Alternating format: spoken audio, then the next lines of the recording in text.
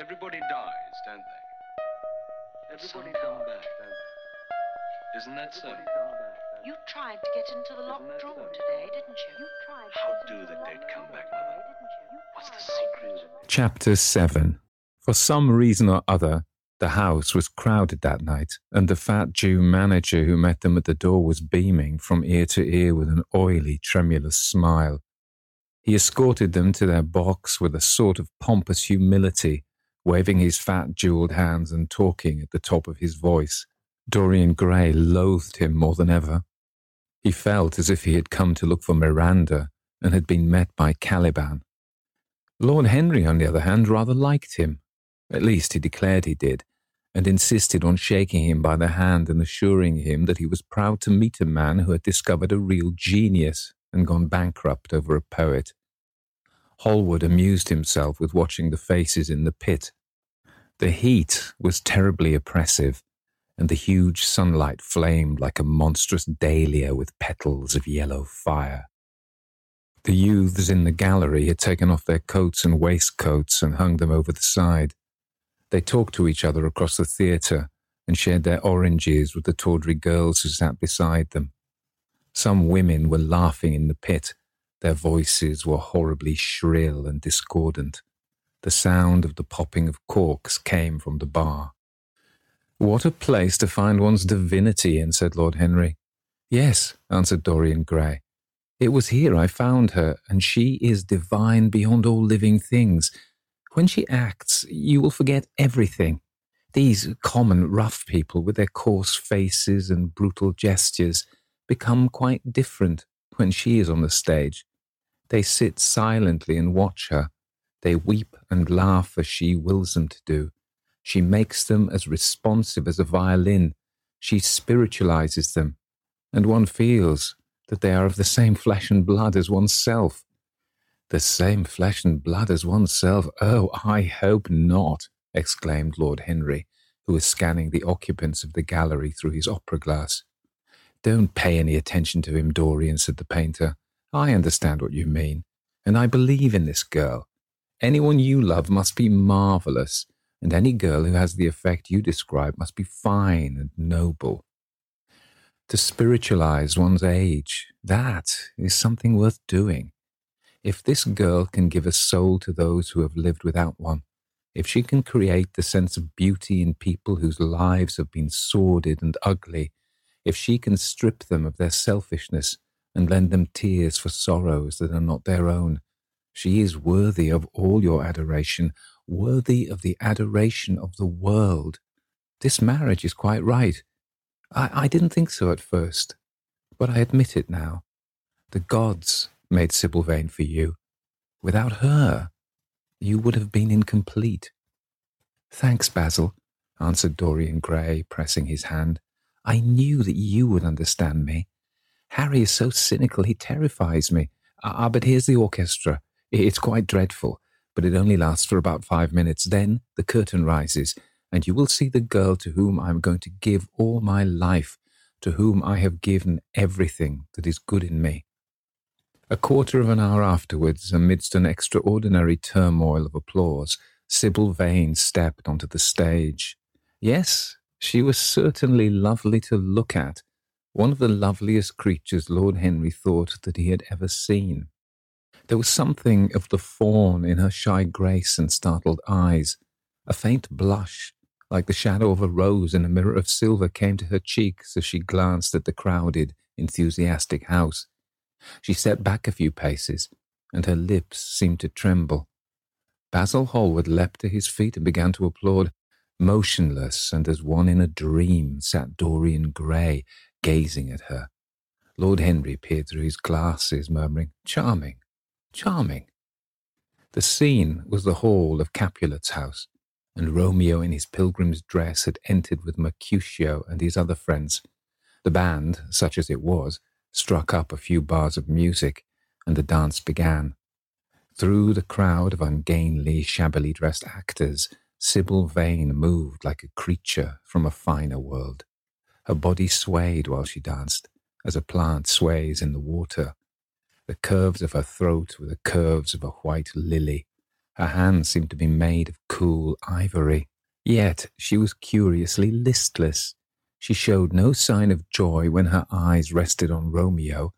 The few words which she had to speak, "Good pilgrim, you do wrong your hand too much, which mannerly devotion shows in this.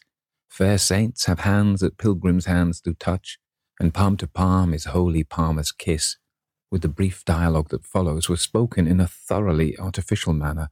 The voice was exquisite, but from the point of view of tone, it was absolutely false. It was wrong in colour. It took away all the life from the verse. It made the passion unreal. Dorian Gray grew pale as he watched her. He was puzzled and anxious. Neither of his friends dared to say anything to him. She seemed to them to be absolutely incompetent. They were horribly disappointed. Yet they felt that the true test of any Juliet is the balcony scene of the second act. They waited for that. If she failed them there was nothing in her. She looked charming as she came out into the moonlight. That could not be denied. But the staginess of her acting was unbearable and grew worse as she went on. Her gestures became absurdly artificial. She overemphasized everything that she had to say.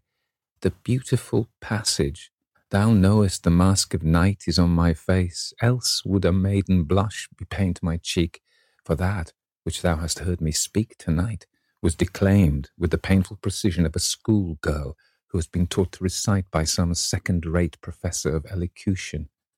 When she leaned over the balcony and came to those wonderful lines, "Although I joy in thee, I have no joy of this contract tonight. It is too rash, too unadvised, too sudden, too like the lightning which doth cease to be ere one can say, it lightens. Sweet, good night. This bud of love by summer's ripening breath may prove a beauteous flower when we next meet." She spoke the words as though they conveyed no meaning to her. It was not nervousness. Indeed, so far from being nervous, she was absolutely self-contained. It was simply bad art. She was a complete failure. Even the common, uneducated audience of the pit and gallery lost their interest in the play. They got restless and began to talk loudly and to whistle. The Jew manager who was standing at the back of the dress circle stamped and swore with rage. The only person unmoved was the girl herself. When the second act was over, there came a storm of hisses, and Lord Henry got up from his chair and put on his coat. "She's quite beautiful, Dorian," he said, "but she can't act. Let us go." "I'm going to see the play through," answered the lad in a hard, bitter voice. "I'm awfully sorry that I've made you waste an evening, Harry. I apologize to you both." "My dear Dorian—" "I should think Miss Vane was ill," interrupted Hallward. "We will come some other night." "I wish she were ill," he rejoined, "but she seems to me to be simply callous and cold. She has entirely altered. Last night she was a great artist. This evening she is merely a commonplace, mediocre actress." "Don't talk like that about anyone you love, Dorian. Love is a more wonderful thing than art." "They are both simply forms of imitation," remarked Lord Henry. "But do let us go, Dorian. You mustn't stay here any longer. It's not good for one's morals to see bad acting. Besides, I don't suppose you will want your wife to act, so what does it matter if she plays Juliet like a wooden doll? She is very lovely, and if she knows as little about life as she does about acting, she will be a delightful experience. There are only two kinds of people who are really fascinating: people who know absolutely everything, and people who know absolutely nothing. Good heavens, my dear boy, don't look so tragic. The secret of remaining young is never to have an emotion that is unbecoming. Come to the club with Basil and myself. We will smoke cigarettes and drink to the beauty of Sybil Vane. She is beautiful. What more can you want?"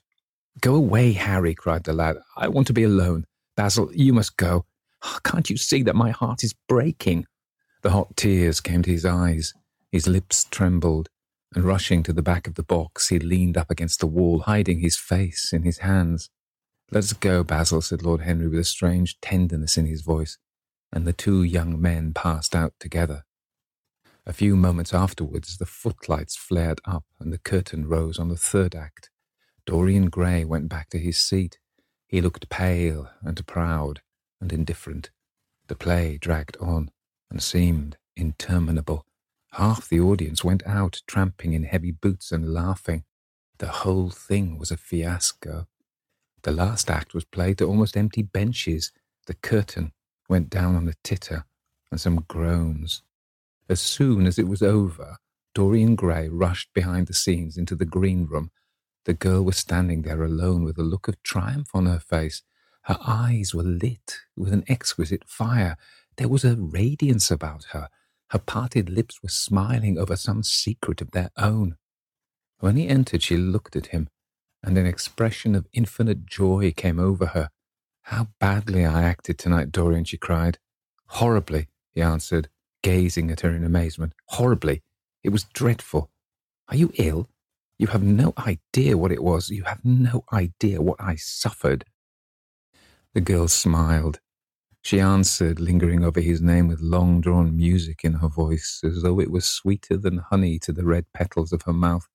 "Dorian, you should have understood.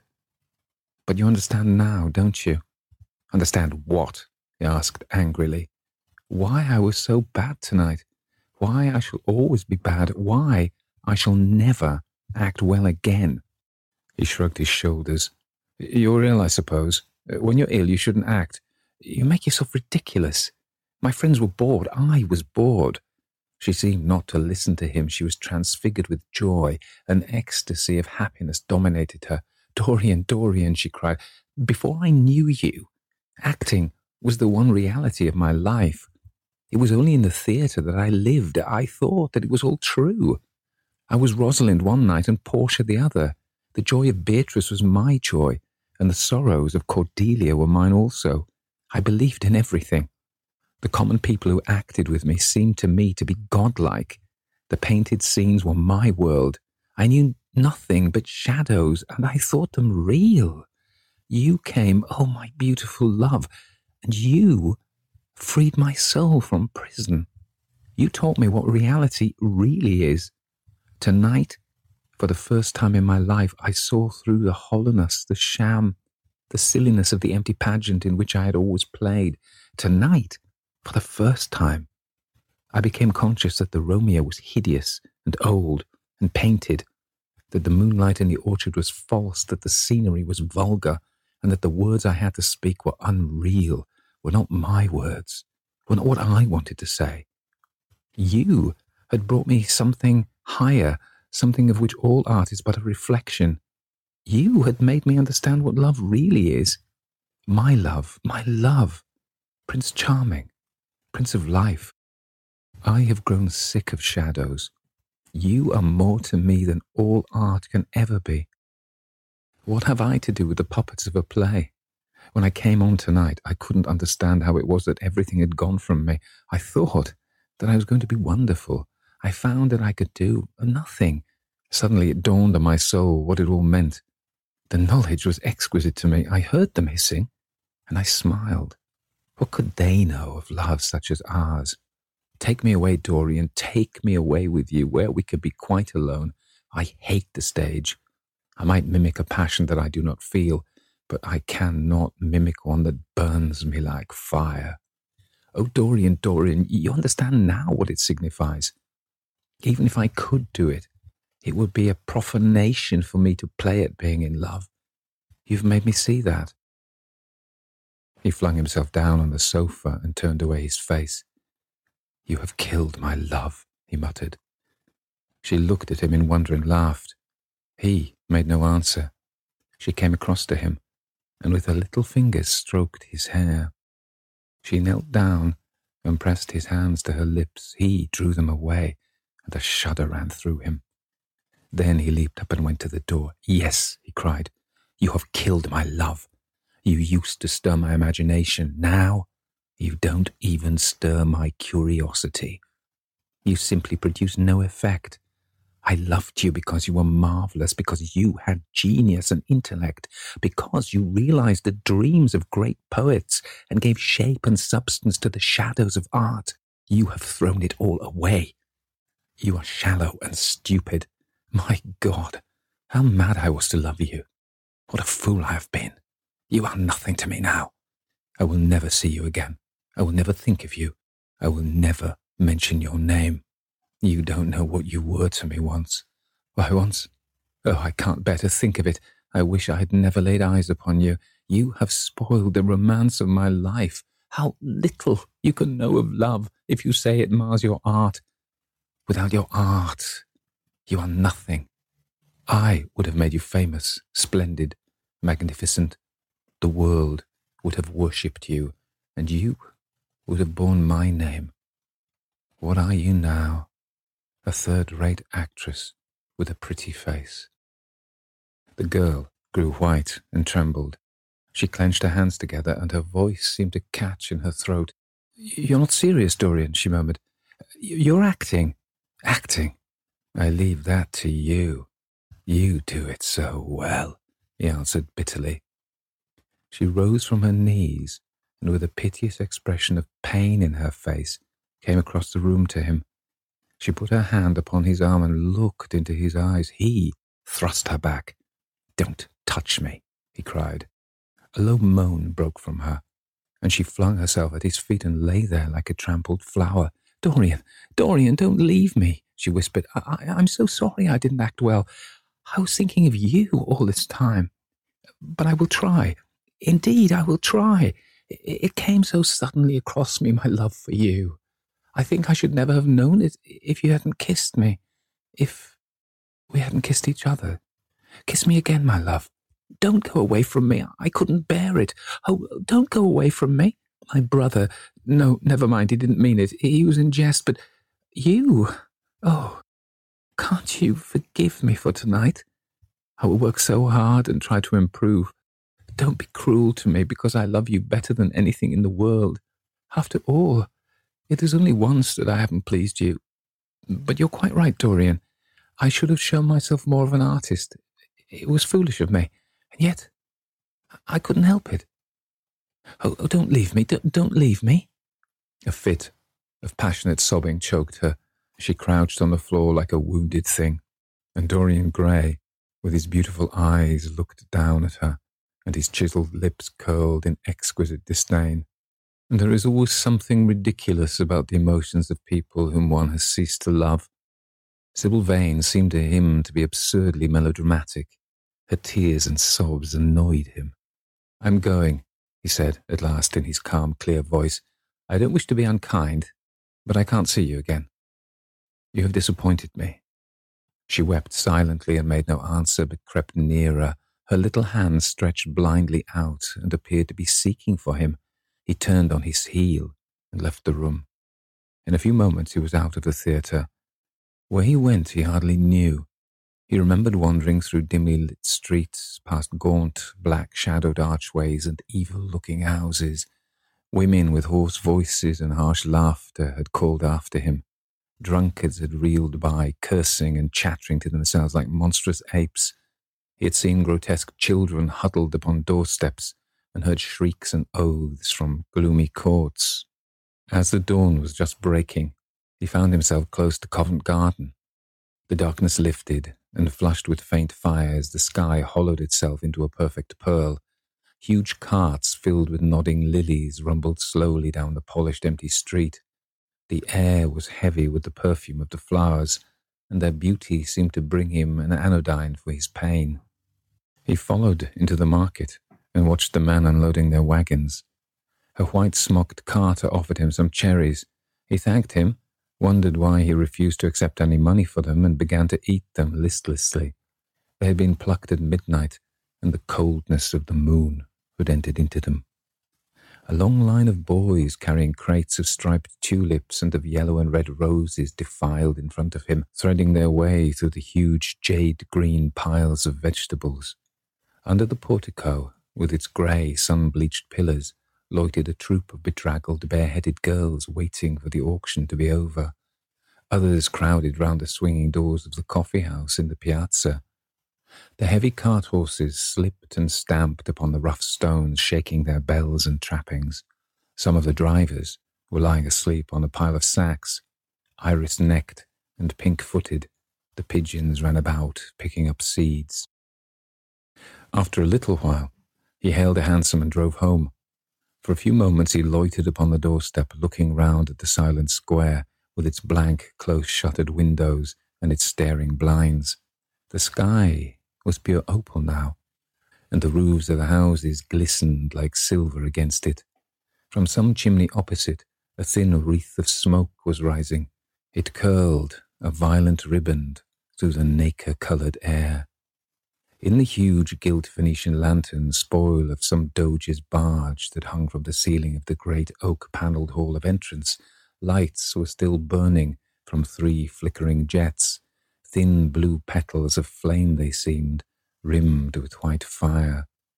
He turned them out, and having thrown his hat and cape on the table, passed through the library towards the door of his bedroom, a large octagonal chamber on the ground floor that, in his new-born feeling for luxury, he had just had decorated for himself and hung with some curious Renaissance tapestries that had been discovered stored in a disused attic at Selby Royal. As he was turning the handle of the door, his eye fell upon the portrait Basil Hallward had painted of him. He started back, as if in surprise. Then he went on into his own room, looking somewhat puzzled. After he had taken the buttonhole out of his coat, he seemed to hesitate. Finally he came back, went over to the picture, and examined it. In the dim, arrested light that struggled through the cream-coloured silk blinds, the face appeared to him to be a little changed. The expression looked different. One would have said that there was a touch of cruelty in the mouth. It was certainly strange. He turned round and, walking to the window, drew up the blind. The bright dawn flooded the room and swept the fantastic shadows into dusky corners where they lay, shuddering. But the strange expression that he had noticed in the face of the portrait seemed to linger there, to be more intensified even. The quivering ardent sunlight showed him the lines of cruelty round the mouth as clearly as if he had been looking into a mirror after he had done some dreadful thing. He winced, and taking up from the table an oval glass framed in ivory cupids, one of Lord Henry's many presents to him, glanced hurriedly into its polished depths. No line like that warped his red lips. What did it mean? He rubbed his eyes and came close to the picture and examined it again. There were no signs of any change when he looked into the actual painting, and yet there was no doubt that the whole expression had altered. It was not a mere fancy of his own. The thing was horribly apparent. He threw himself into a chair and began to think. Suddenly there flashed across his mind what he had said in Basil Hallward's studio the day the picture had been finished. Yes, he remembered it perfectly. He had uttered a mad wish that he himself might remain young and the portrait grow old, that his own beauty might be untarnished and the face on the canvas bear the burden of his passions and his sins, that the painted image might be seared with the lines of suffering and thought, and that he might keep all the delicate bloom and loveliness of his then just conscious boyhood. Surely his wish had not been fulfilled. Such things were impossible. It seemed monstrous even to think of them, and yet there was the picture before him, with a touch of cruelty in the mouth. Cruelty? Had he been cruel? It was the girl's fault, not his. He had dreamed of her as a great artist, had given his love to her because he had thought her great. Then she had disappointed him. She had been shallow and unworthy, and yet a feeling of infinite regret came over him as he thought of her lying at his feet sobbing like a little child. He remembered with what callousness he had watched her. Why had he been made like that? Why had such a soul been given to him? But he had suffered also. During the 3 terrible hours that the play had lasted, he had lived centuries of pain, aeon upon aeon of torture. His life was well worth hers. She had marred him for a moment, if he wounded her for an age. Besides, Women were better suited to bear sorrow than men. They lived on their emotions. They only thought of their emotions. When they took lovers, it was merely to have someone with whom they could have scenes. Lord Henry had told him that. And Lord Henry knew what women were. Why should he trouble about Sybil Vane? She was nothing to him now. But the picture, what was he to say of that? It held the secret of his life and told his story. It had taught him to love his own beauty. Would it teach him to loathe his own soul? Would he ever look at it again? No. It was merely an illusion wrought on the troubled senses. The horrible night that he had passed had left phantoms behind it. Suddenly there had fallen upon his brain that tiny scarlet speck that makes men mad. The picture had not changed. It was folly to think so. Yet it was watching him, with its beautiful marred face and its cruel smile. Its bright hair gleamed in the early sunlight. Its blue eyes met his own. A sense of infinite pity, not for himself, but for the painted image of himself, came over him. It had altered already, and would alter more. Its gold would wither into grey. Its red and white roses would die. For every sin that he committed, a stain would fleck and wreck its fairness. But he would not sin. This picture, changed or unchanged, would be to him the visible emblem of conscience. He would resist temptation. He wouldn't see Lord Henry any more, wouldn't at any rate listen to those subtle poisonous theories that in Basil Hallward's garden had first stirred with him the passion for impossible things. He would go back to Sybil Vane, make her amends, marry her, try to love her again. Yes, it was his duty to do so. She must have suffered more than he did. Poor child. He'd been selfish and cruel to her. The fascination that she had exercised over him would return. They would be happy together. His life with her would be beautiful and pure. He got up from his chair and drew a large screen right in front of the portrait, shuddering as he glanced at it. How horrible, he murmured to himself, and he walked across to the window and opened it. When he stepped out onto the grass, he drew a deep breath. The fresh morning air seemed to drive away all his sombre passions. He thought only of Sybil. A faint echo of his love came back to him. He repeated her name over and over again. The birds that were singing in the dew-drenched garden seemed to be telling the flowers about her. Chapter 8. It was long past noon when he awoke. His valet had crept several times on tiptoe into the room to see if he was stirring, and had wondered what made his young master sleep so late. Finally his bell sounded, and Victor came in softly with a cup of tea and a pile of letters on a small tray of old Sèvres china, and drew back the olive satin curtains with their shimmering blue lining that hung in front of the 3 tall windows. "Monsieur has slept well this morning," he said, smiling. "What o'clock is it, Victor?" asked Dorian Gray drowsily. "1 hour and a quarter, monsieur." How late it was! He sat up and, having sipped some tea, turned over his letters. One of them was from Lord Henry, and had been brought by hand that morning. He hesitated for a moment, and then put it aside. The others he opened listlessly. They contained the usual collection of cards, invitations to dinner, tickets for private views, programs of charity concerts, and the like that are showered on fashionable young men every morning during the season. There was a rather heavy bill for a chaste silver Louis XV toilet seat that he had not yet had the courage to send on to his guardians, who were extremely old-fashioned people and did not realize that we live in an age where unnecessary things are our only necessities. And there were several very courteously worded communications from Jermyn Street, money-lenders offering to advance any sum of money at a moment's notice and at the most reasonable rates of interest. After about 10 minutes he got up, and throwing on an elaborate dressing gown of silk-embroidered cashmere wool, passed into the onyx-paved bathroom. The cool water refreshed him after his long sleep. He seemed to have forgotten all that he had gone through. A dim sense of having taken part in some strange tragedy came to him once or twice, but there was the unreality of a dream about it. As soon as he was dressed, he went into the library and sat down to a light French breakfast that had been laid out for him on a small round table close to the open window. It was an exquisite day. The warm air seemed laden with spices.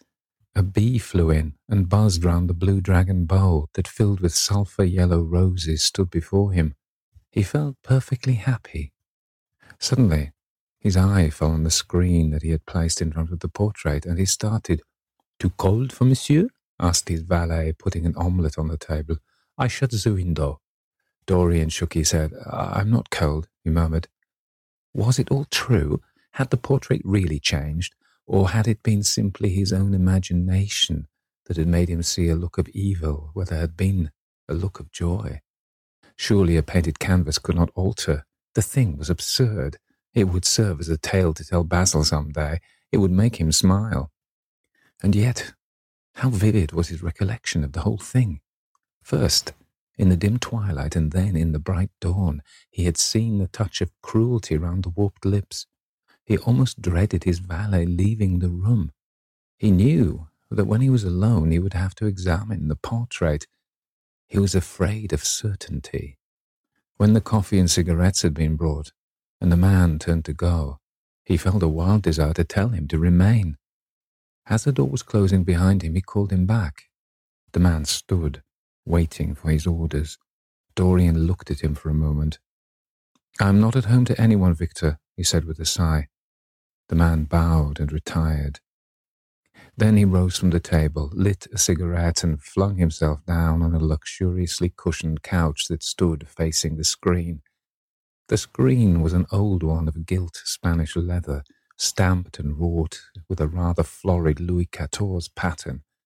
He scanned it curiously, wondering if ever before it had concealed the secret of a man's life. Should he move it aside after all? Why not let it stay there? What was the use of knowing? If the thing was true, it was terrible. If it was not true, why trouble about it? But what if, by some fate or deadlier chance, eyes other than his had spied behind and saw the horrible change? What should he do if Basil Hallward came and asked to look at his own picture? Basil would be sure to do that. No, the thing had to be examined, and at once. Anything would be better than this dreadful state of doubt. He got up and locked both doors. At least he would be alone when he looked upon the mask of his shame. Then he drew the screen aside and saw himself face to face. It was perfectly true. The portrait had altered. As he often remembered afterwards, and always with no small wonder, he found himself at first gazing at the portrait with a feeling of almost scientific interest. That such a change should have taken place was incredible to him, and yet it was a fact. Was there some subtle affinity between the chemical atoms that shaped themselves into form and colour on the canvas and the soul that was within him? Could it be that what the soul thought, they realized? That what it dreamed, they made true? Or was there some other, more terrible reason? He shuddered and felt afraid, and going back to the couch, lay there gazing at the picture in sickened horror. One thing, however, that he felt it had done for him, it had made him conscious how unjust, how cruel he had been to Sybil Vane. It was not too late to make reparation for that. She could still be his wife. His unreal and selfish love would yield to some higher influence, would be transformed into some nobler passion. And the portrait that Basil Hallward had painted of him would be a guide to him through life, would be to him what holiness is to some, and conscience to others, and the fear of God to us all. There were opiates for remorse, drugs that could lull the moral sense to sleep. But here was a visible symbol of the degradation of sin. Here was an ever-present sign of the ruin men brought upon their souls. 3 o'clock struck, and 4, and the half-hour rang its double chime, but Dorian Gray did not stir. He was trying to gather up the scarlet threads of life and to weave them into a pattern, to find his way through the sanguine labyrinth of passions through which he was wandering. He did not know what to do or what to think. Finally, he went over to the table and wrote a passionate letter to the girl he had loved, imploring her forgiveness and accusing himself of madness. He covered page after page with wild words of sorrow and wilder words of pain. There is a luxury in self-reproach. When we blame ourselves, we feel that no one else has the right to blame us. It is the confession, not the priest, that gives us absolution. When Dorian had finished the letter, he felt that he had been forgiven. Suddenly there came a knock to the door, and he heard Lord Henry's voice outside. "My dear boy, I must see you. Let me in at once. I can't bear you shutting yourself up like this." He made no answer at first, but remained quite still. The knocking still continued and grew louder. Yes, it was better to let Lord Henry in and to explain to him the new life he was going to lead, to quarrel with him if it became necessary to quarrel, to part, if parting was inevitable. He jumped up, drew the screen hastily across the picture, and unlocked the door. "I'm so sorry for it all, Dorian," said Lord Henry as he entered. "But you mustn't think too much about it." "Do you mean about Sybil Vane?" asked the lad. "Yes, of course," answered Lord Henry, sinking into a chair and slowly pulling off his yellow gloves. "It's dreadful from one point of view, but it was not your fault. Tell me, did you go behind and see her after the play was over?" "Yes. I felt sure you had. Did you make a scene with her?" "I was brutal, Harry. Perfectly brutal. But it's all right now. I'm not sorry for anything that has happened. It has taught me to know myself better." "Ah, Dorian, I'm so glad you take it that way. I was afraid I would find you plunged in remorse and tearing that nice curly hair of yours." "I've got through all that," said Dorian, shaking his head and smiling. "I'm perfectly happy now. I know what conscience is, to begin with. It's not what you told me it was. It's the divinest thing in us. Don't sneer at it, Harry, any more, at least not before me. I want to be good. I can't bear the idea of my soul being hideous." "A very charming artistic basis for ethics, Dorian. I congratulate you on it. But how are you going to begin?" "By marrying Sybil Vane." "Marrying Sybil Vane?" cried Lord Henry, standing up and looking at him in perplexed amazement. "But my dear Dorian—" "Yes, Harry, I know what you're going to say. Something dreadful about marriage. Don't say it. Don't ever say things of that kind to me again. 2 days ago I asked Sybil to marry me. I'm not going to break my word to her. She is to be my wife." "Your wife? Dorian, didn't you get my letter? I wrote to you this morning and sent the note down by my own man." "Your letter? Oh, yes, I remember. I haven't read it yet, Harry. I was afraid there might be something in it I wouldn't like. You cut life to pieces with your epigrams." "You know nothing, then?" "What do you mean?" Lord Henry walked across the room and, sitting down by Dorian Gray, took both his hands in his own and held them tightly. "Dorian," he said, "my letter. Don't be frightened. It was to tell you that Sybil Vane is dead." A cry of pain broke from the lad's lips, and he leaped to his feet, tearing his hands away from Lord Henry's grasp. "Dead? Sybil dead? It's not true. It's a horrible lie. How dare you say it?" "It's quite true, Dorian," said Lord Henry gravely. "It's in all the morning papers. I wrote down to you to ask you not to see anyone till I came.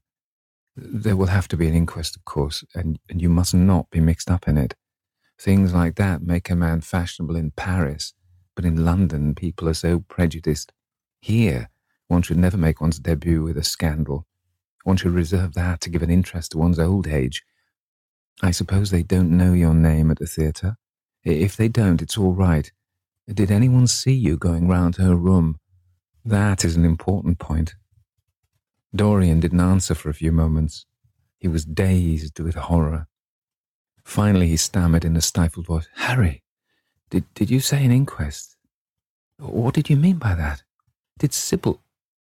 Oh, Harry, I can't bear it. But be quick. Tell me everything at once." "I have no doubt that it was not an accident, Dorian, though it must be put in that way to the public. It seems that as she was leaving the theatre with her mother, about 12:30 or so, she said she had forgotten something upstairs. They waited some time for her, but she didn't come down again. They ultimately found her lying dead on the floor of her dressing room. She had swallowed something by mistake, some dreadful thing they use at theatres. I don't know what it was, but it either had prussic acid or white lead in it. I should fancy it was prussic acid, as she seems to have died instantaneously." Harry, it's terrible," cried the lad. "Yes, it's very tragic, of course, but you must not get yourself mixed up in it. I see by the standard that she was 17. I should have thought she was almost younger than that. She looked such a child and seemed to know so very little about acting. Dorian, you mustn't let this thing get on your nerves. You must come and dine with me, and afterwards we will look in at the opera. It's a patty night and everyone will be there. You can come to my sister's box. She has got some smart women with her." "So, I have murdered Sybil Vane," said Dorian Gray half to himself. "Murdered her, as surely as if I had cut her little throat with a knife. Yet the roses are not less lovely for all that. The birds sing just as happily in my garden. And tonight I am to dine with you and then go on to the opera and sup somewhere, I suppose, afterwards. How extraordinarily dramatic life is. If I had read all this in a book, Harry, I think I would have wept over it. Somehow, now that it has happened actually, and to me, it seems far too wonderful for tears. Here is the first passionate love letter I have ever written in my life. Strange that my first passionate love letter should have been addressed to a dead girl. Can they feel, I wonder, those white silent people we call the dead? Sybil, can she feel, or know, or listen? Oh, Harry, how I loved her once. It seems years ago to me now. She was everything to me. Then came that dreadful night. Was it really only last night, when she played so badly, and my heart almost broke? She explained it all to me. It was terribly pathetic. But I wasn't moved a bit. I thought her shallow. Suddenly, something happened that made me afraid. I can't tell you what it was, but it was terrible. I said I would go back to her. I felt I had done wrong. And now, she's dead. My God, Harry, what shall I do? You don't know the danger I'm in, and there's nothing to keep me straight. She would have done that for me. She had no right to kill herself. It was selfish of her." "My dear Dorian," answered Lord Henry, taking a cigarette from his case and producing a gold latten matchbox, "the only way a woman can ever reform a man is by boring him so completely that he loses all possible interest in life. If you had married this girl, you would have been wretched. Of course, you would have treated her kindly.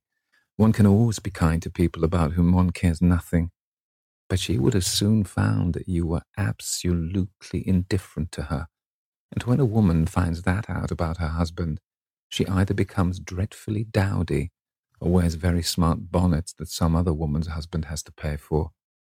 I say nothing about the social mistake, which would have been abject, which of course I would not have allowed, but I assure you that in any case the whole thing would have been an absolute failure." "I suppose it would," muttered the lad, walking up and down the room and looking horribly pale. "But I thought it was my duty. It's not my fault that this terrible tragedy has prevented my doing what was right. I remember you saying once that there is a fatality about good resolutions, that they're always made too late. Mine certainly were. Good resolutions are useless attempts to interfere with scientific laws. Their origin is pure vanity. Their result is absolutely nil. They give us now and again some of those luxurious, sterile emotions that have a certain charm for the weak, That is all that can be said for them. They are simply cheques that men draw on a bank where they have no account. Harry, cried Dorian Gray, coming over and sitting down beside him, why is it that I cannot feel this tragedy as much as I want to? I don't think I'm heartless, do you? You have done too many foolish things during the last fortnight to be entitled to give yourself that name, Dorian, answered Lord Henry with his sweet, melancholy smile. The lad frowned. I don't like that explanation, Harry, he rejoined. But I'm glad you don't think I'm heartless. I'm nothing of the kind. I know I'm not. And yet I must admit that this thing that has happened does not affect me as it should. It seems to me to be simply like a wonderful ending to a wonderful play. It has all the terrible beauty of a Greek tragedy, a tragedy in which I took a great part, but by which I have not been wounded. It's an interesting question, said Lord Henry, who found an exquisite pleasure in playing on the lad's unconscious egotism. An extremely interesting question. I fancy that the true explanation is this. It often happens that the real tragedies of life occur in such an inartistic manner that they hurt us by their crude violence, their absolute incoherence, their absurd want of meaning, their entire lack of style. They affect us, just as vulgarity affects us. They give us an impression of sheer brute force, and we revolt against that. Sometimes, however, a tragedy that possesses artistic elements of beauty crosses our lives. If these elements of beauty are real, the whole thing simply appeals to our sense of dramatic effect. Suddenly, we find that we are no longer the actors, we're the spectators of the play, or rather we are both. We watch ourselves, and the mere wonder of the spectacle enthralls us. In the present case, what is it that has really happened? Someone has killed herself for love of you. I wish that I had ever had such an experience. It would have made me in love with love for the rest of my life. The people who have adored me, there have not been very many, but there have been some, have always insisted on living on long after I had ceased to care for them, or they to care for me. They have become stout and tedious, and when I meet them, they go in at once for reminiscences. That awful memory of woman, what a fearful thing it is, and what an utter intellectual stagnation it reveals. One should absorb the colour of life, but one should never remember its details. Details are always vulgar. I must sow poppies in my garden, sighed Dorian. There is no necessity, rejoined his companion. Life always has poppies in her hands. Of course, now and then things linger. I once wore nothing but violets all through one season as a form of artistic mourning for a romance that would not die. Ultimately, however, it did die. I forget what killed it. I think it was her proposing to sacrifice the whole world for me. That is always a dreadful moment. It fills one with the terror of eternity. Well, would you believe it? A week ago at Lady Hampshire's, I found myself seated at dinner next to the lady in question, and she insisted on going over the whole thing again and digging up the past and raking up the future. I had buried my romance in a bed of asphodel. She dragged it out again and assured me that I had spoiled her life. I'm bound to state that she ate an enormous dinner, so I didn't feel any anxiety. But what a lack of taste she showed. The one charm of the past is that it is the past. But women never know when the curtain has fallen. They always want a sixth act, and as soon as the interest of the play is entirely over, they propose to continue it. If they were allowed their own way, every comedy would have a tragic ending, and every tragedy would culminate in farce. They are charmingly artificial, but they have no sense of art. You are more fortunate than I am. I assure you, Dorian, that not one of the women I have known would have done for me what Sybil Vane did for you. Ordinary women always console themselves. Some of them do it by going in for sentimental colours. Never trust a woman who wears mauve, whatever her age may be, or a woman over 35 who is fond of pink ribbons. It always means that they have a history. Others find a great consolation in suddenly discovering the good qualities of their husbands. They flaunt their conjugal felicity in one's face as if it were the most fascinating of sins. Religion consoles some. Its mysteries have all the charms of a flirtation, a woman told me, and I can quite understand it. Besides, nothing makes one so vain as being told that one is a sinner. Conscience makes egotists of us all. Yes, there is really no end to the consolations that women find in modern life. Indeed, I have not mentioned the most important one. What is that, Harry? Said the lad listlessly. Oh, the obvious consolation. Taking someone else's admirer when one loses one's own. In good society, that always whitewashes a woman. But really, Dorian, how different Sybil Vane must have been from all the women one meets. There is something, to me, quite beautiful about her death. I'm glad I'm living in a century when such wonders happen. They make one believe in the reality of things we all play with, such as romance, passion, and love. I was terribly cruel to her. You forget that. I'm afraid that women appreciate cruelty, downright cruelty, more than anything else. They have wonderfully primitive instincts. We have emancipated them, but they remain slaves looking for their masters all the same. They love being dominated. I'm sure you were splendid. I have never seen you really and absolutely angry, but I can fancy how delightful you looked.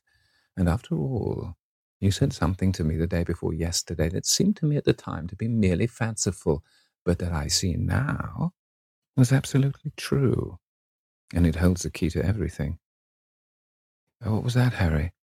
You said to me that Sybil Vane represented to you all the heroines of romance, that she was Desdemona one night and Ophelia the other, that if she died as Juliet, she came to life as Imogen. She will never come to life again now, muttered the lad, burying his face in his hands. No, she will never come to life. She has played her last part. But you must think of that lonely death in the tawdry dressing-room simply as a strange, lurid fragment from some Jacobean tragedy, as a wonderful scene from Webster or Ford or Cyril Tourneur. The girl never really lived, and so she has never really died. To you at least, she was always a dream, a phantom that flitted through Shakespeare's plays and left them lovelier for its presence, a reed through which Shakespeare's music sounded richer and more full of joy. The moment she touched actual life, she marred it, and it marred her, and so she passed away. Mourn for Ophelia, if you like. Put ashes on your head because Cordelia was strangled. Cry out against heaven because the daughter of Brabantio died, but don't waste your tears over Sybil Vane. She was less real than they are. There was a silence. The evening darkened in the room. Noiselessly and with silver feet, the shadows crept in from the garden. The colours faded wearily out of things. After some time, Dorian Gray looked up. You have explained me to myself, Harry, he murmured with something of a sigh of relief. I felt all that you have said, but somehow I was afraid of it, and I could not express it to myself. How well you know me. But we will not talk again of what has happened. It has been a marvellous experience. That is all. I wonder if life still has in store for me anything as marvellous. Life has everything in store for you, Dorian. There is nothing that you, with your extraordinary good looks, will not be able to do. But suppose, Harry, I became haggard and old and wrinkled. What then? Ah, then, said Lord Henry, rising to go. Then, my dear Dorian, you would have to fight for your victories. As it is, they are brought to you. No, you must keep your good looks. We live in an age that reads too much to be wise, and that thinks too much to be beautiful. We cannot spare you. And now you had better dress and drive down to the club. We are rather late as it is. I think I shall join you at the opera, Harry. I feel too tired to eat anything. What is the number of your sister's box? 27, I believe. It's on the grand tier. You'll see her name on the door. But I'm sorry you won't come and dine. I don't feel up to it, said Dorian listlessly, but I'm awfully obliged to you for all that you've said to me. You are certainly my best friend. No one has ever understood me as you have. We are only at the beginning of our friendship, Dorian, answered Lord Henry, shaking him by the hand. Goodbye. I shall see you before 9:30, I hope. Remember, Patty is singing. As he closed the door behind him, Dorian Gray touched the bell, and in a few moments Victor appeared with the lamps and drew the blinds down. He waited impatiently for him to go. The man seemed to take an interminable time over everything. As soon as he had left, he rushed to the screen and drew it back. No, there was no further change in the picture.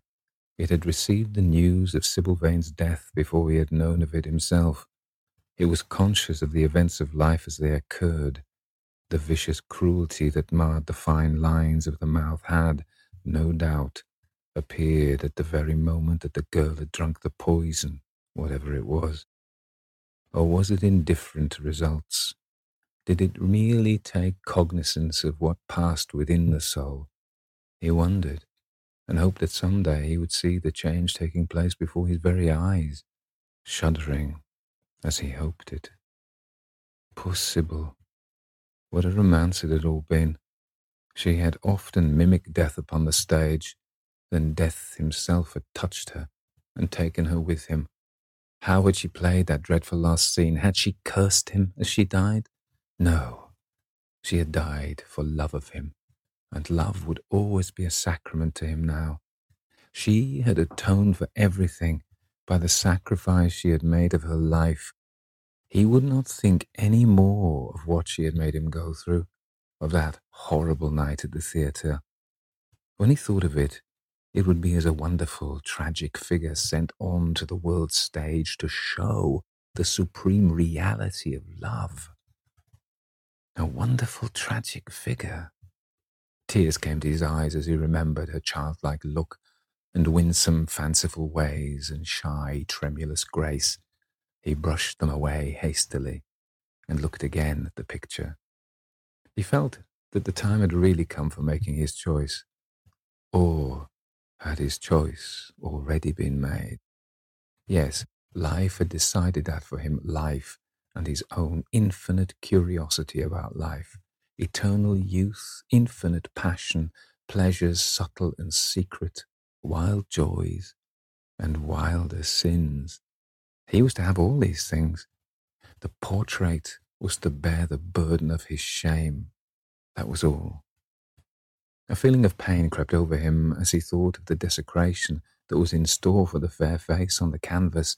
Once, in boyish mockery of Narcissus, he had kissed it, or feigned to kiss those painted lips that now smiled so cruelly at him. Morning after morning he had sat before the portrait, wondering at its beauty, almost enamored of it, as it seemed to him at times. Was it to alter now with every mood to which he yielded? Was it to become a monstrous and loathsome thing, to be hidden away in a locked room, to be shut out from the sunlight that had so often touched the brighter gold, the waving wonder of its hair? The pity of it! The pity of it! For a moment he thought of praying that the horrible sympathy that existed between him and the picture might cease. It had changed in answer to a prayer. Perhaps in answer to a prayer it might remain unchanged.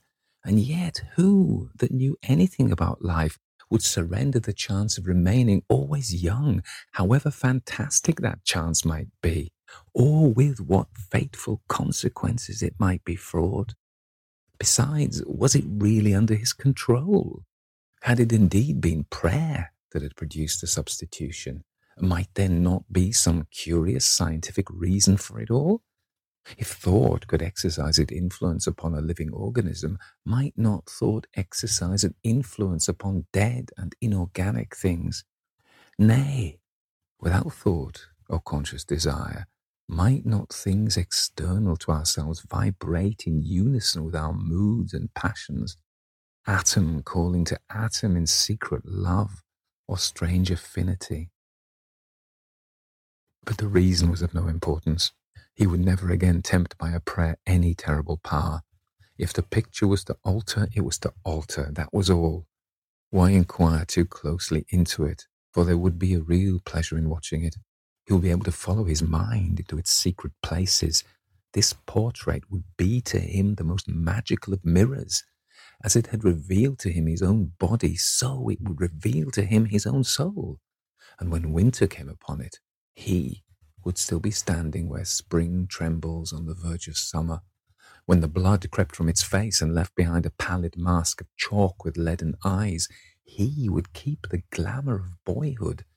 Not one blossom of his loveliness would ever fade. Not one pulse of his life would ever weaken. Like the gods of the Greeks, he would be strong and fleet and joyous. What did it matter what happened to the coloured image on the canvas? He would be safe. That was everything. He drew the screen back into its former place in front of the picture, smiling as he did so, and passed into his bedroom, where his valet was already waiting for him. An hour later, he was at the opera, and Lord Henry was leaning over his chair. Chapter 9.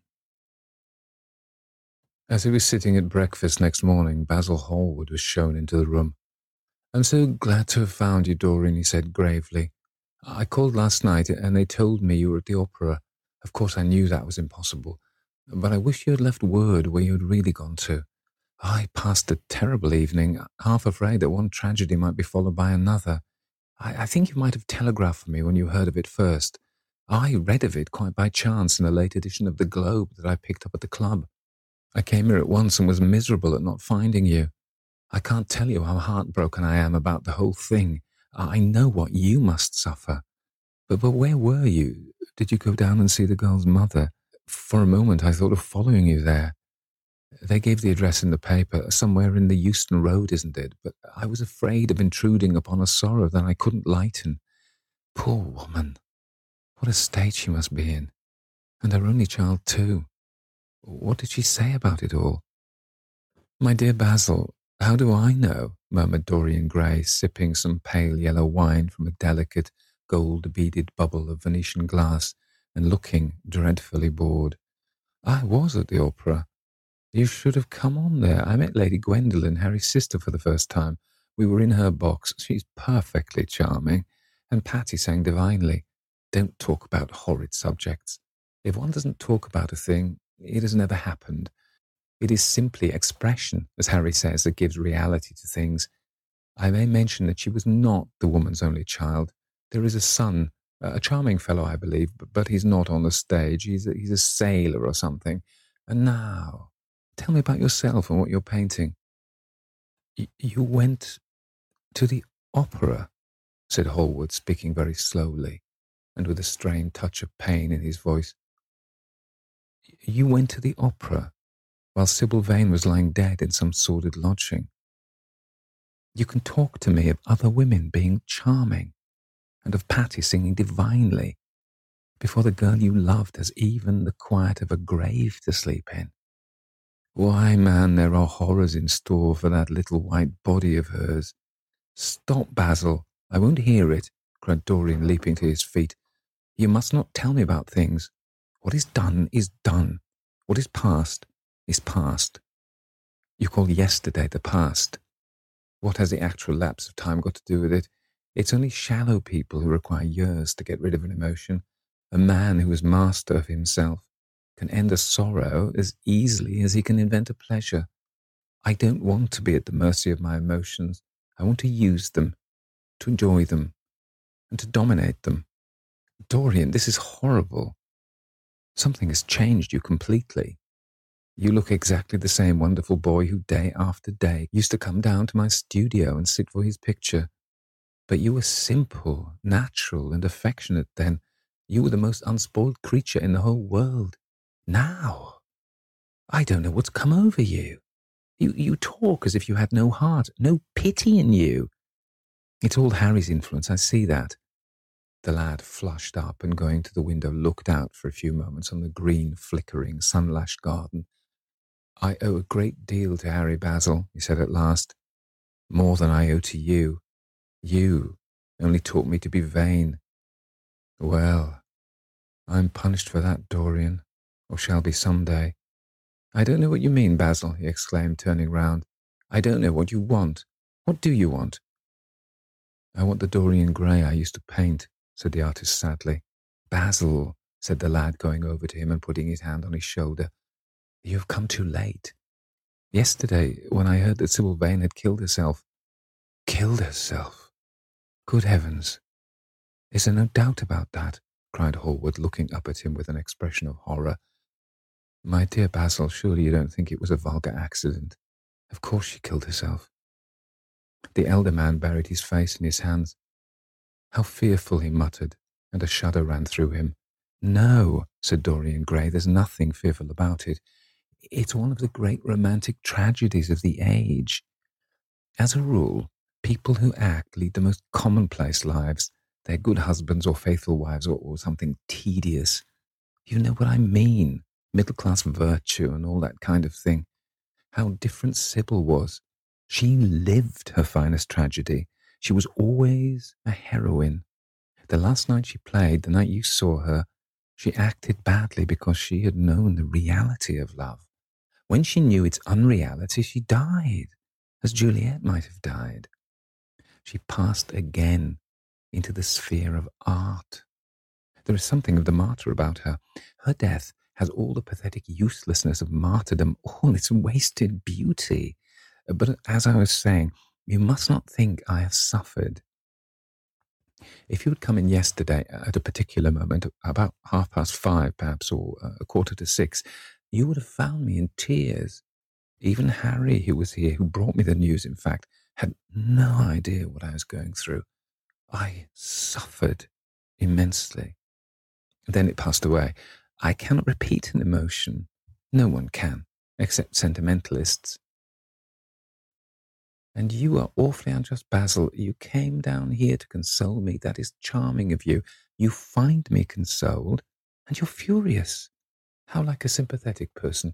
You remind me of a story Harry told me about a certain philanthropist who spent 20 years of his life in trying to get some grievance redressed or some unjust law altered. I forget exactly what it was. Finally, he succeeded, and nothing could exceed his disappointment. He had absolutely nothing to do. Almost died of ennui and became a confirmed misanthrope. And besides, my dear old Basil, if you really want to console me, teach me rather to forget what has happened, or to see it from a proper artistic point of view. Was it not Gautier who used to write about la consolation des arts?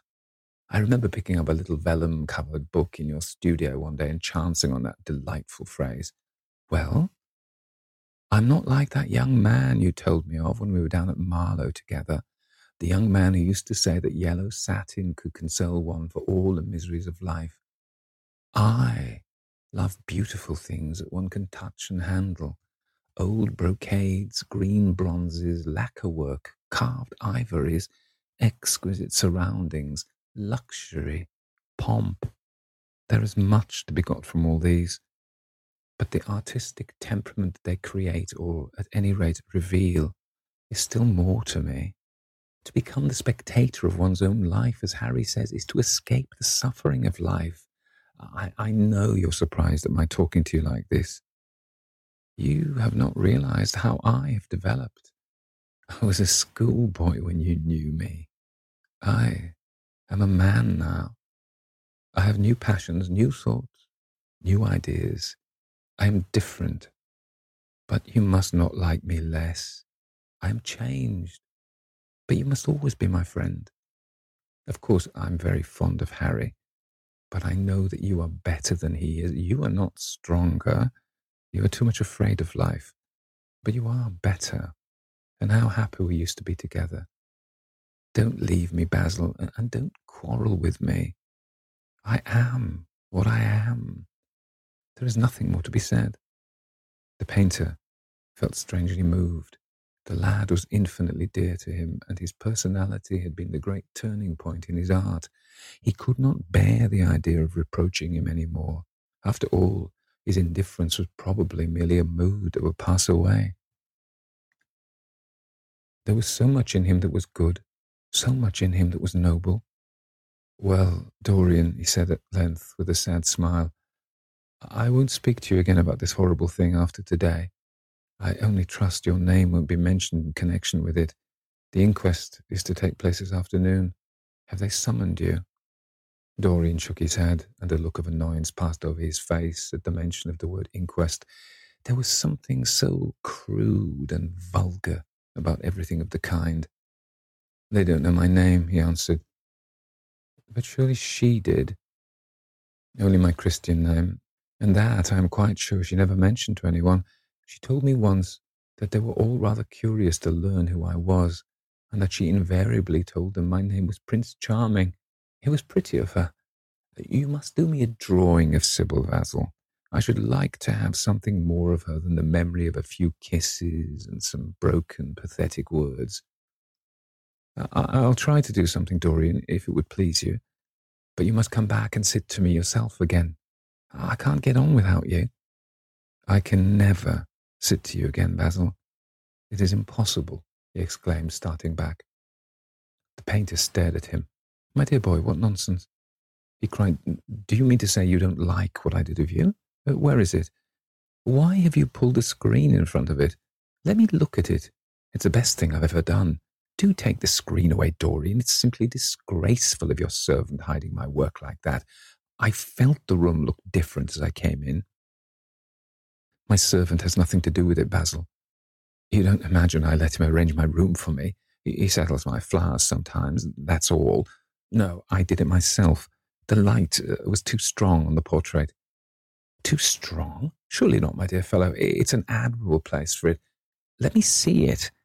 And Hallward walked towards the centre of the room.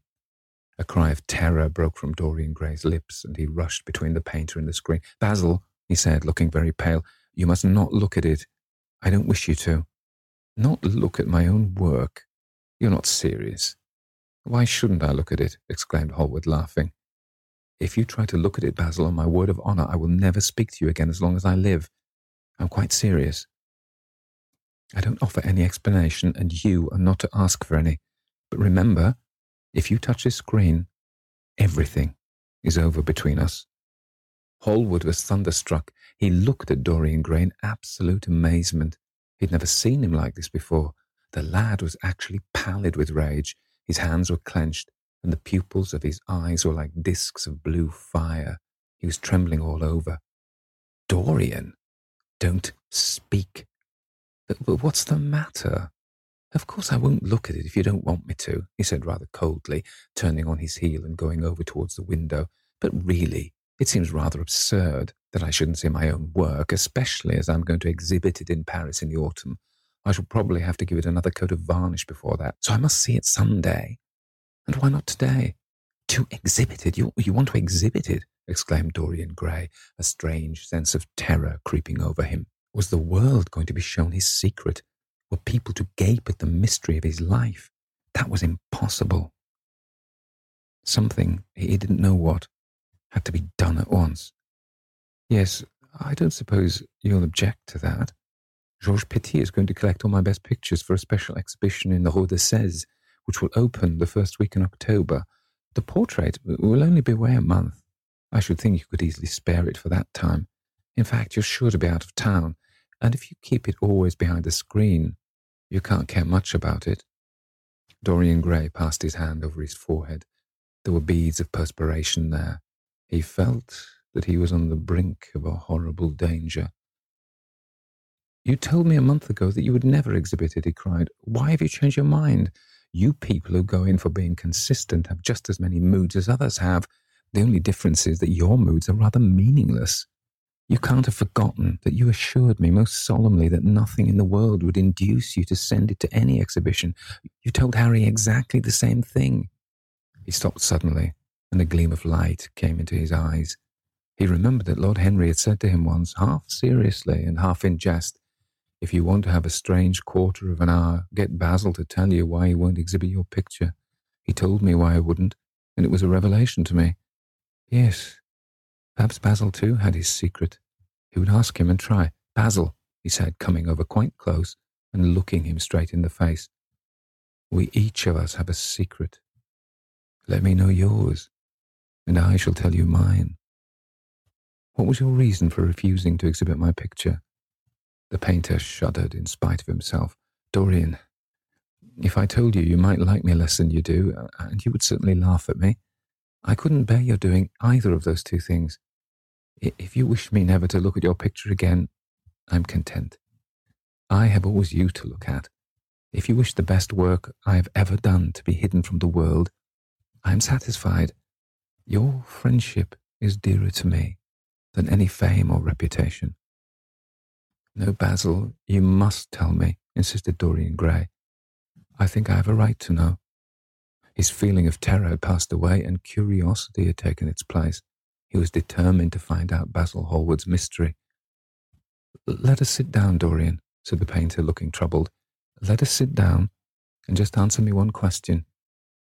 Have you noticed in the picture something curious, something that probably at first didn't strike you, but that revealed itself to you suddenly? Basil, cried the lad, clutching the arms of his chair with trembling hands and gazing at him with wild, startled eyes. I see you did.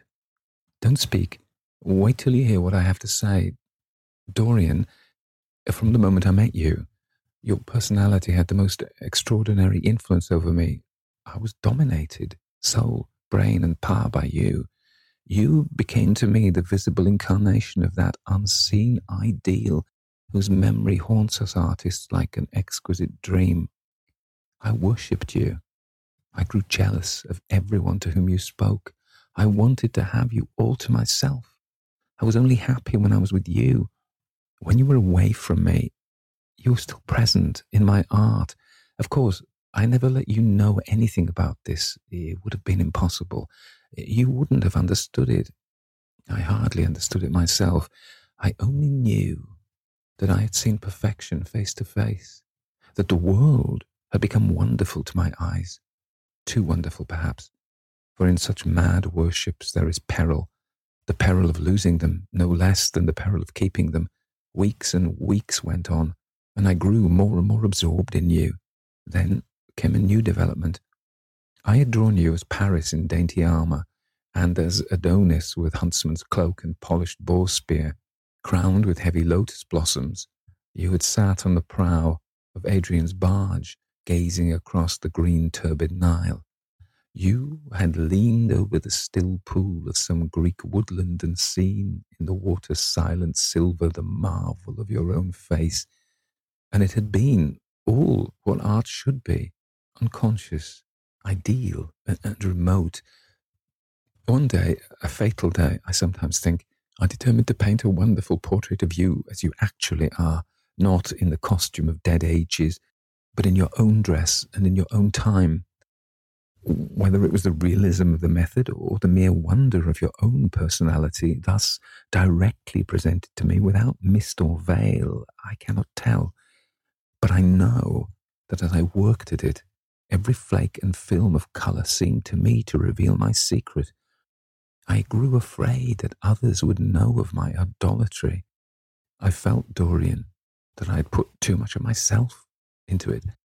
Then it was that I resolved never to allow the picture to be exhibited. You were a little annoyed, but then you didn't realise all that it meant to me. Harry, to whom I talked about it, laughed at me, but I didn't mind that. When the picture was finished and I sat alone with it, I felt that I was right.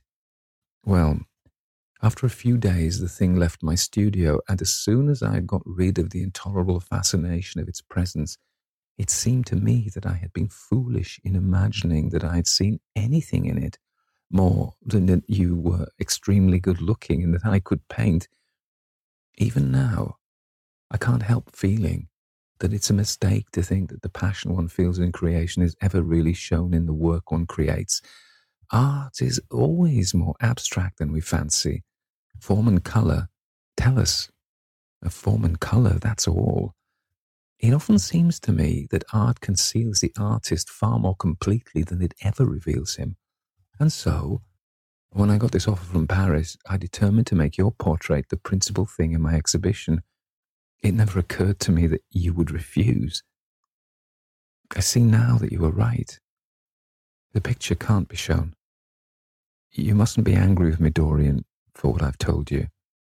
As I said to Harry once, you were made to be worshipped. Dorian Gray drew a long breath. The colour came back to his cheeks and a smile played about his lips. The peril was over. He was safe for the time. Yet he couldn't help feeling infinite pity for the painter who had just made this strange confession to him, and wondered if he himself would ever be so dominated by the personality of a friend. Lord Henry had the charm of being very dangerous, but that was all. He was too clever and too cynical to be really fond of. Would there ever be someone who would fill him with strange idolatry? Was that one of the things that life had in store? It's extraordinary to me, Dorian, said Hallward, that you should have seen this in the portrait. Did you really see it? I saw something in it, he answered, something that seemed to me very curious. Well, you don't mind my looking at the thing now? Dorian shook his head. You must not ask me that, Basil. I could not possibly let you stand in front of that picture. You will some day, surely. Never. Well, perhaps you're right. And now, goodbye, Dorian. You have been the one person in my life who has really influenced my art. Whatever I have done that is good, I owe to you. Ah, you don't know what it's cost me to tell you all that I've told you. My dear Basil, said Dorian, what have you told me? Simply that you felt you admired me too much. That is not even a compliment. It wasn't intended as a compliment. It was a confession. Now that I have made it, something seemed to have gone out of me. Perhaps one should never put one's worship into words. It was a very disappointing confession. Why, what did you expect, Dorian? You didn't see anything else in the picture, did you? There was nothing else to see.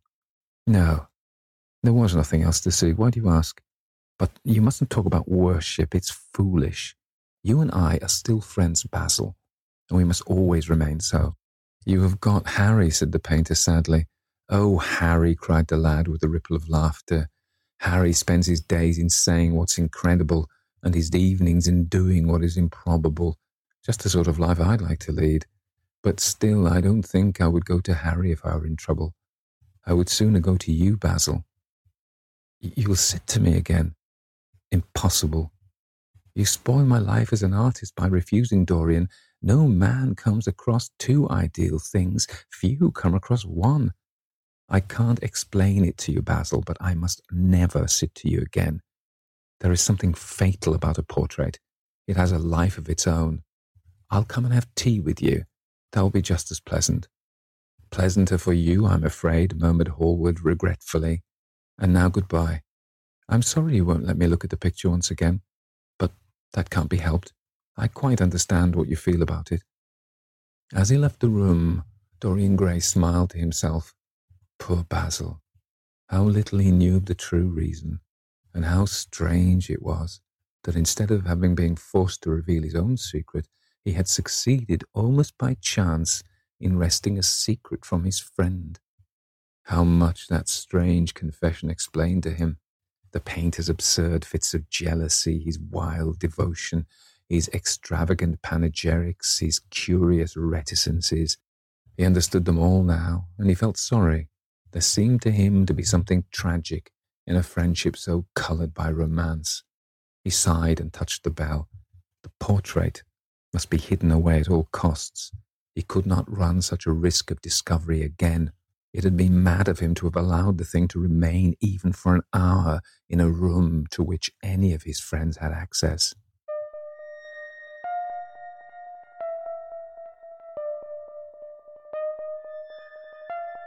Everybody dies, don't they? Everybody dies. Hi, so that was part 3 of the portrait of Dorian Gray, consisting of chapters 7, 8, and 9.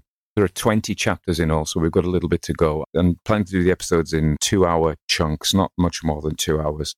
So in this one, I think the interesting thing about this particular one is the psychopathy of Dorian Gray himself. So he's got two people. He's got Lord Harry, who is the devil, although he's a very charming devil, as Mephistopheles always is.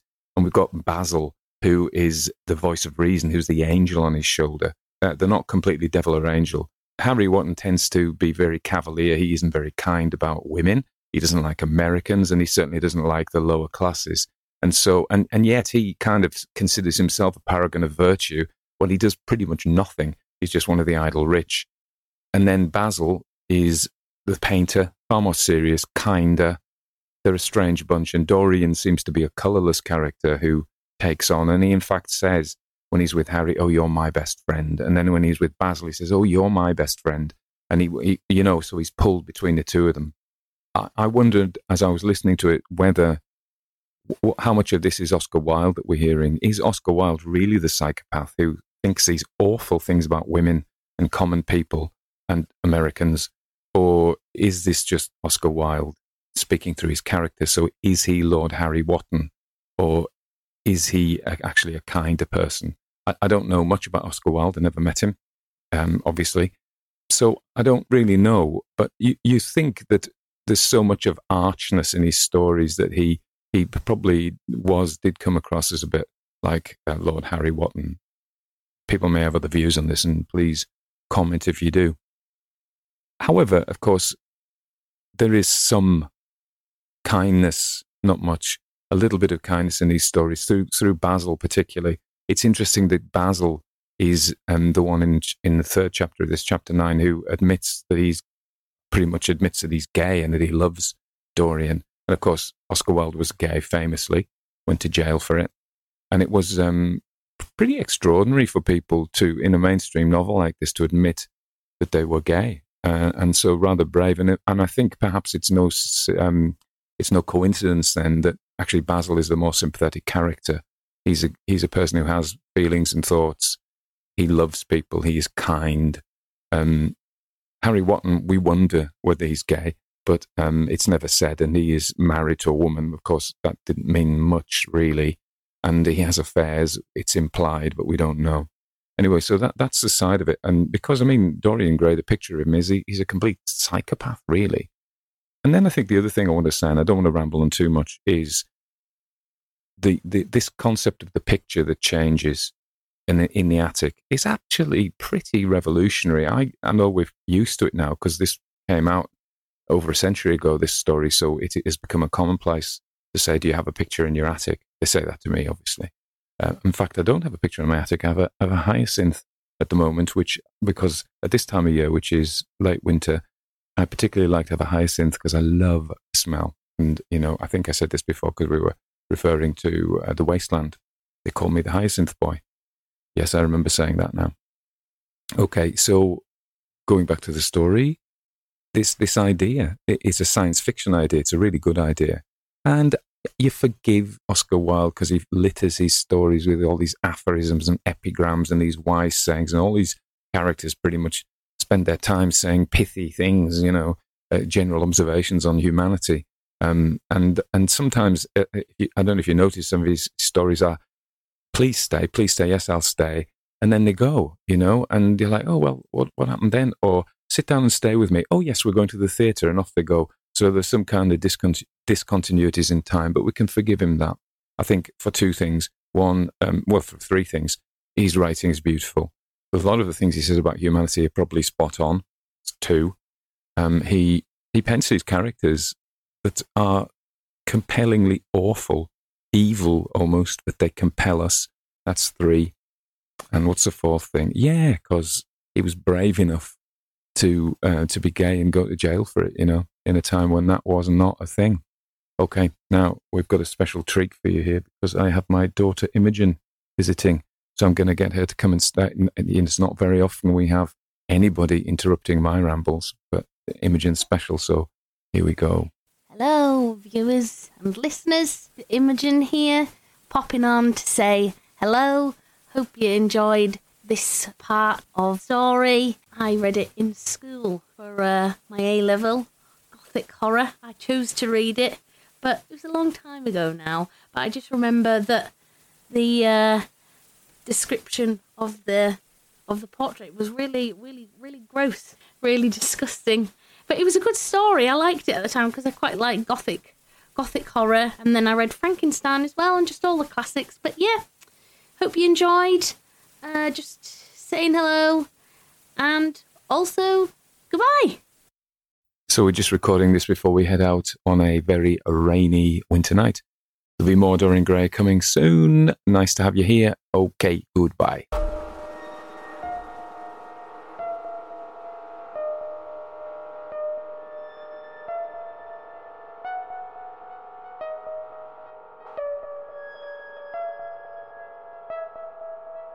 Everybody dies, don't they?